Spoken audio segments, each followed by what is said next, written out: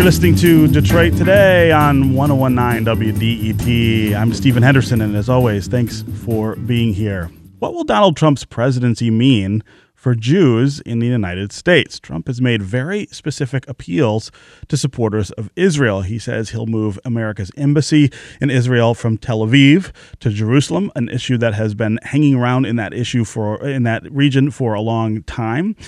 He calls Jerusalem the, quote, eternal capital of the Jewish people. At the same time, he has also appealed to openly anti-Semitic white nationalist groups. They consider him their candidate, and now their president. After a white nationalist conference in Washington, D.C. last weekend, the United States Holocaust Memorial Museum released a statement that included the following passage. Quote, "The Holocaust did not begin with killing. It began with words. The museum calls on all American citizens, our religious and civic leaders, and the leadership of all branches of the government to confront racist thinking and divisive, hateful speech."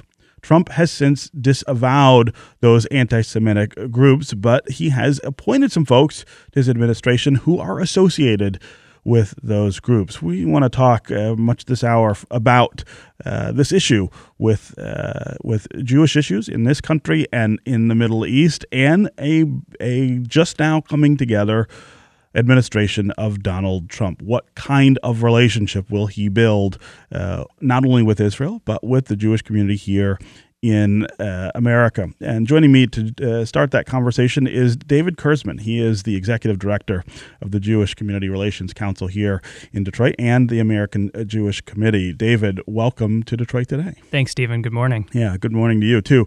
One of the things that I think is really important to note here is that this is not a quote unquote just a Jewish issue. The concerns about Donald Trump and discrete ethnic minorities or religious minorities here in the United States is really widespread.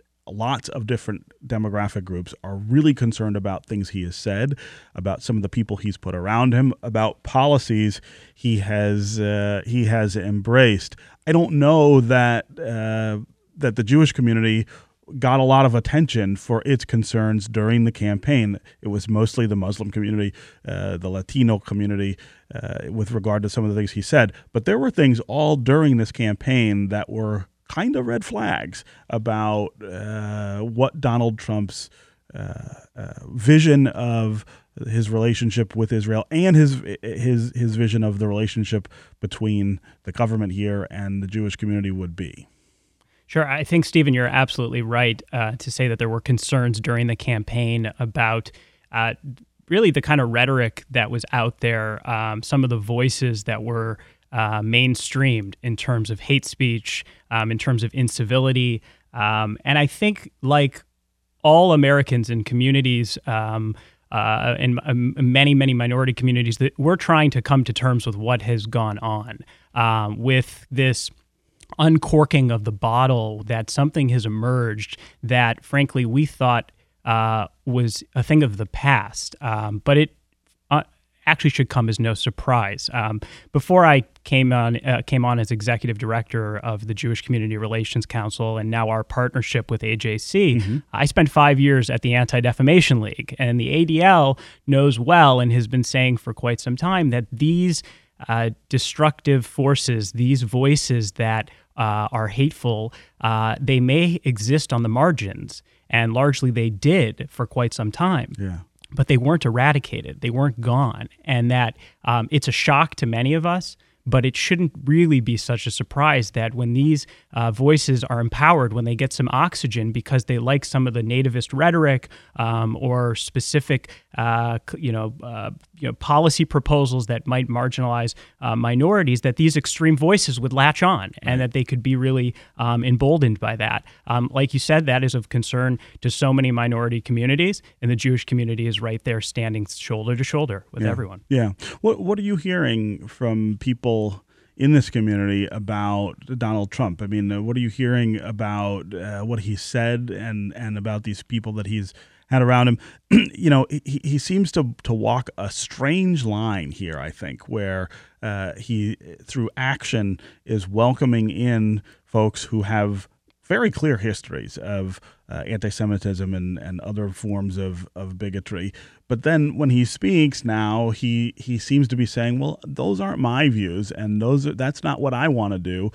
Don't worry about it. And I wouldn't put people around me who would do those things. Now, of course, if you go back through history, that's a pretty familiar strain that we hear from folks before we start to see really oppressive things unfold.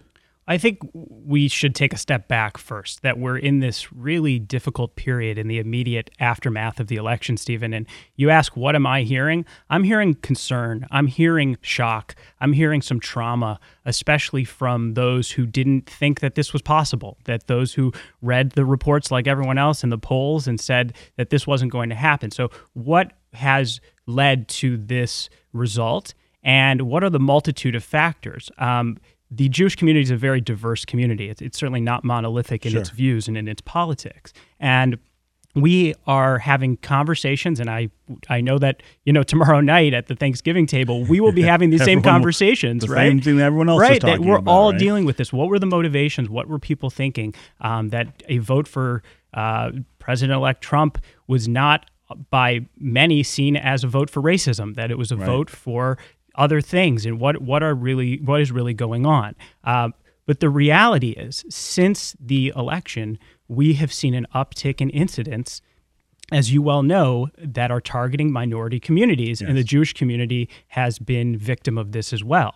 And in our view, attack on one minority community is an attack on all of us, and we are in a position where we have to stand up and speak out about that. And, I would encourage our entire community to be, shining the spotlight on that we have to be reporting when we see incidents, that it's, the Michigan Alliance Against Hate Crimes, the Anti-Defamation League. We need to call and say, this is what's going on, because until we talk about the issue, until we are speaking specifically to the incidents and calling them for what they are, we're not going to be able to deal with them. Yeah. This is Detroit Today on 1019 WDET. I'm Stephen Henderson. My guest is David Kurtzman. He is the Executive Director of the Jewish Community Relations Council and American Jewish Committee. We are talking about Donald Trump and the Jewish community. Donald Trump, the things that he said that give concern to people in the Jewish community, some of the things that he's done, including welcoming people into his administration with clear track records of anti-Semitism that are giving concern to people in the Jewish community. At the same time, Donald Trump has said, for instance, that he would move America's embassy in Israel from Tel Aviv to Jerusalem, one of the things that the Jewish community, both here and there, has been focused on in recent years. So what will a Trump presidency mean for that community? Is it different than what it will mean for other ethnic and religious minorities who are concerned about the things that have been said and some of the actions that have been taken? If you want to join the conversation, give us a call, 313-577-1019. That's 313-577-1019. What do you think about some of the things that we are beginning to talk about in regard to Donald Trump and anti-Semitism? Does someone like Steve Bannon, the person that he has made one of his closest advisors in the White House, concern you because of the track record of anti-Semitism that sort of follows him around? Or are we jumping the gun and prejudging the president-elect, and we should sort of wait to see what he actually does once he's president? Again, 313-577-1019 is the number, 313-577-1019. You can also go to the WDET Facebook page, put your comments there, or go to Twitter and hashtag Detroit Today. We'll try to work your comments into the conversation. David, before we go to the phones, I want to ask you about this Tel Aviv to Jerusalem question, which I think a lot of people in this country don't really get that, right? Unless you've sort of followed the history of Israel, really. You don't understand how important that is to the Jewish people. Let's sort of start with an explainer there. Sure. I think it starts with what Jerusalem means to the Jewish people, and that it is the real, it's appropriate to call it that eternal capital, that the Jewish people it's the homeland of the Jewish people. We're talking thousands of years, millennia of a continued Jewish presence in the land of Israel. And of course, the holiest site to the Jewish people, the remnants of the Holy Temple, now the Western Wall, is just there in Jerusalem. Right. So it is an incredibly important place. And of course, we recognize how critically important Jerusalem is to other religions as well, to Christianity, to Islam. And of course, it's worth noting that under the Israeli government over the past 70 years, that kind of religious freedom has been celebrated, and that all groups have the opportunity to go to their holy sites because of the kind of democracy and openness that is in the state of Israel. Yeah. Why has that been a controversial question, though, in the past? I mean, given the sort of sacred space that Jerusalem occupies, why hasn't the United States been able to just move its embassy there? Well, we know there's a political dispute, right? There's an ongoing dispute between the Palestinians and the Israelis.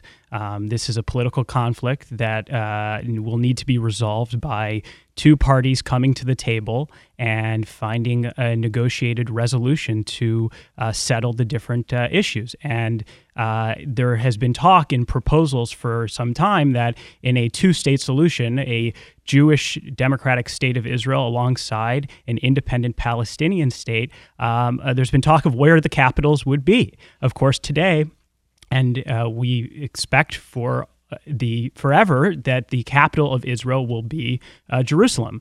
The Palestinians stake a claim to a potential capital in Jerusalem. Yeah. I think there are some creative solutions that are out there in terms of how that could be managed. But in terms of the political ramifications, I think that countries, and the United States included, have been reluctant to say that we want to kind of prejudge an outcome. And I think rightly, we believe that the two parties need to come together and figure out a solution. The United States can play, as it has in the past with peace agreements that Israel signed with Jordan and with Egypt. The U.S. played an imperative, constructive role. They played an essential role. We hope that will continue to be the case under President Trump. Yeah. Again, 313-577-1019 is the number to join the conversation. 313-577-1019 on Twitter. Howard Collins says, disavowing is not condemning. One has to wonder why the president-elect can't or won't condemn the hate. Obviously, that's an appropriate comment for the conversation we're having. It's also sort of appropriate for some of the other things that we have seen come out and happen after Donald Trump's election a few weeks ago. Again, you can go to the Facebook page, WDET Facebook page, put your comments there, or go to Twitter and hashtag Detroit Today, and we'll work your comments into the conversation.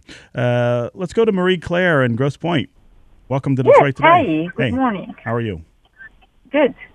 Go ahead. Okay, well, first, I am not a Trump supporter. I am a core Bernie supporter, and then switched to Jill Stein. Okay. And I do not support his agenda, but I think what the Democrats are doing now is very undemocratic. He has won fair and square.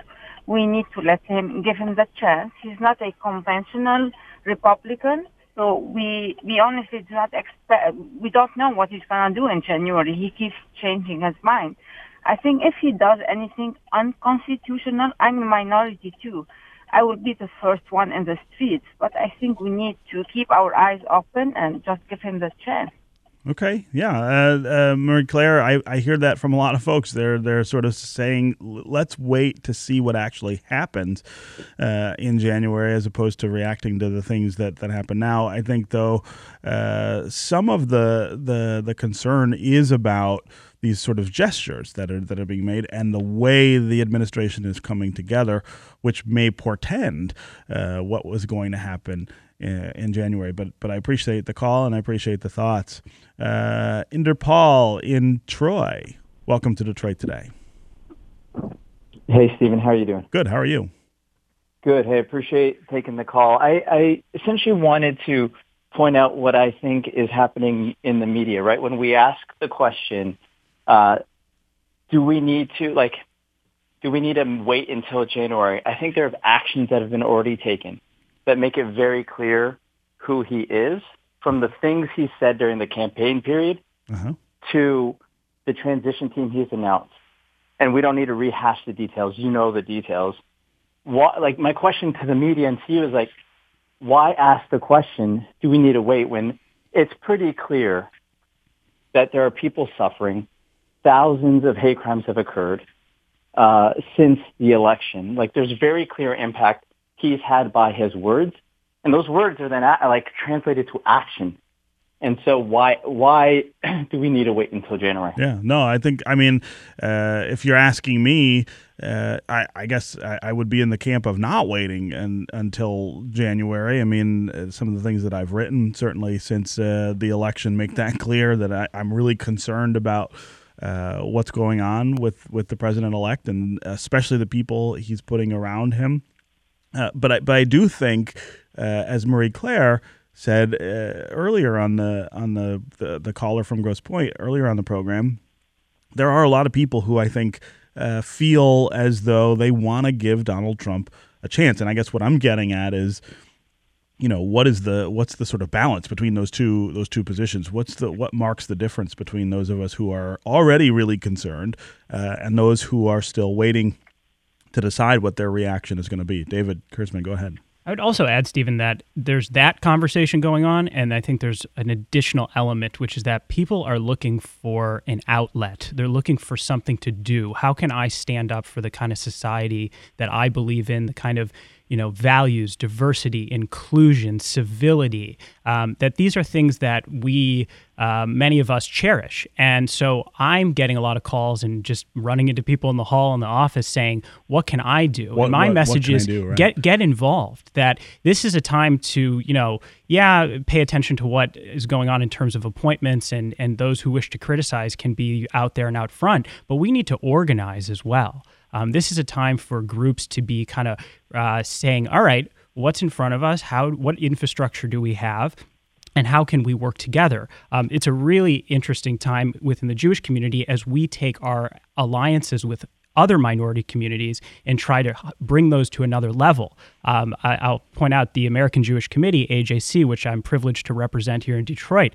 We just launched a national Muslim Jewish Advisory Council that's really the highest level interfaith alliance coalition between the Jewish community and the Muslim community in memory, and bringing those groups together. We're doing it locally as well, where we're standing shoulder to shoulder with our friends and saying, this is the time to be united. This is the time to be looking out for each other. And so I encourage people to be active, to go to healing sessions and then go to advocacy sessions, right? It's not just the healing part, it's the getting involved and getting engaged. Yeah. And that no matter what happens come January, we're going to all need to be prepared to act if that's what it requires. Yeah, no, and Inderpal, thank you very much for your call there from Troy. Let's go to Howard in Berkeley. Howard, welcome to Detroit Today. You there? I think we lost Howard. Let's go to Skip in West Bloomfield. Skip, welcome. Hi, good morning. I'd like to add the following fact to this conversation. Ivanka Trump, Trump's daughter, married an Orthodox Jew, Jared Kushner. That's true. Jared Kushner Ivanka converted to Judaism, and they raised 3 kids. They're raising 3 kids to be Orthodox Jews. So I find it hard to believe that Trump could be anti-Semitic, allowing Ivanka to marry an Orthodox Jew and raise her kids this way. In addition, Skip, before you go ahead, I think that's a really great data point to add to the conversation. I'm glad you called and made it. Do you think though that inoculates him from the other things that he's done, or the other things that he's associated with? So someone like Steve Bannon bringing him into the White House, given his track record, we shouldn't be concerned because Trump's daughter is married to an Orthodox Jew? No, I'm not saying that. I'm just saying that it's a good point in argument of that fact. Yeah. Okay. Fair enough. The ironic thing about it was that Chris Christie prosecuted Kushner's father. Yes. Actually put him in jail, and then they suspect that Kushner is very much involved in Trump's decision-making now. And pushing Christie out, right? Yeah, exactly. Right, yeah. No, Skip, thank you very much for the call, and I appreciate the thoughts there. John in Bloomfield, welcome to the show today. Hello, can you hear me? I sure can. Go ahead. Yeah, I would, obviously, Stephen, I know that this was not your candidate, and, so I think in the interest of transparency, your listeners obviously should know that. I don't think anyone who listens to this show is under any delusion about that. and I would echo that. Jared Kushner. There was a great article in Sunday's Times about how he is Donald Trump's most trusted advisor. Lena Epstein was the co-chair of Mr. Trump's campaign here in Michigan. Yeah, right. And she's a high-profile member of the Jewish community. Sheldon Adelson.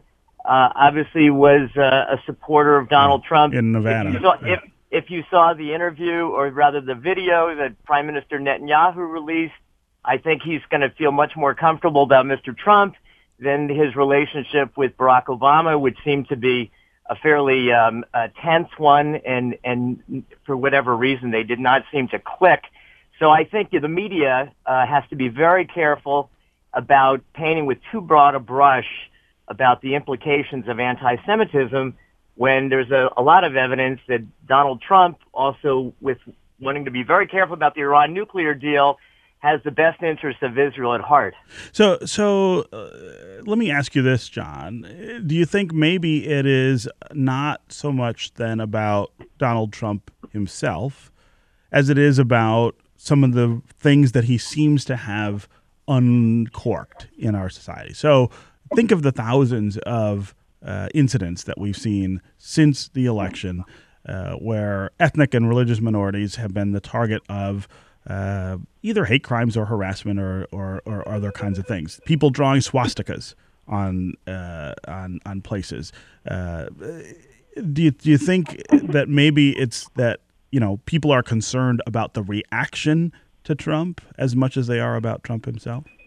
I agree with you, Stephen, and I think what Donald Trump needs to do is to make a pointed reference to those kind of hate crimes and step out and say, I do not condone this in any way, shape, or form. These are not my supporters, and I don't think he can stress that enough. So I agree with you completely. Yeah. I mean, I'd love to see him do that too. I'd also love to see him sort of address the idea that, he can't say they aren't his supporters. They are. The Ku Klux Klan is among his supporters. I think what he needs to do is draw important distinctions, acknowledge that they are supporting him, and maybe address why, and make it clear that he doesn't have the intention, if he doesn't, to do the things that they are expecting him to do. I'm not holding my breath for him to do that, because I think that would require a certain amount of humility that we have yet to see from the president-elect. But I think that would make a big difference in the way that people are reacting to this news. So, John, I really appreciate the call. David Chrisman? Certainly John's perspective resonates. Listening to folks in our community and the fact that, there's are people who were not as traumatized by the result of the election. And I think we all look at the future and say, with some optimism, can that play out? Yeah. Can President-elect Trump go and really specifically, recork the bottle? Right. That's quite a task, and we can continue to raise our voices to say that those specific condemnations are very important. Yes. And telling the folks who feel that they have reached their moment, that white nationalism is on the rise and has found a voice, that no. Right. Go back I into don't the want corner. that. Yeah. One of the things that's very frustrating is the sort of strain of argument that says, well, these things aren't really happening, or they aren't happening in more frequency than before, that the media are overplaying what is sort of unfolding in the wake of the Trump election. Of course, I think if you are a member of one of those communities, you know that's not true. You know that there has been this very virulent strain of reaction to the election that targets you, and it's hard to get sometimes members of the majority to really see that and understand. Correct. And that's part of what we're doing as a community, that, we have privilege in the Jewish community, that we can walk around and, that we've achieved some status, and we've got to, in terms of the majority population, and say, generally, unless I'm wearing a kippah, a head covering, that I'm not necessarily going to be identifiably targeted. Right. But we have the responsibility, we are compelled by our values to say, wait a second, those folks who are being targeted based on how they look or act or whatever it is, and of course the Jewish community has been targeted as well in terms of swastikas being painted on lockers or whatnot, we're compelled to speak up and to raise our voices. So, I don't think we're overstating the issues that have come up in terms of the response. I think you can debate policies, administration, appointments, and so forth, but the facts are there's been an uptick in incidents in schools, campuses, workplace, and these incidents are being reported. They need to continue to be reported, and we need to be outraged about that. Yeah. Okay, David Kurtzman, Executive Director of the Jewish Community Relations Council and American Jewish Committee. Thanks very much for being here on Detroit Today. Thank you, Stephen. All right. Up next, we're going to talk about how we can make Thanksgiving great again. Such serious talk on the show since the election. We're going to have a little fun because tomorrow is Thanksgiving and the holiday. How are you going to sort of have a lighter time with your family? Stay tuned on Detroit Today.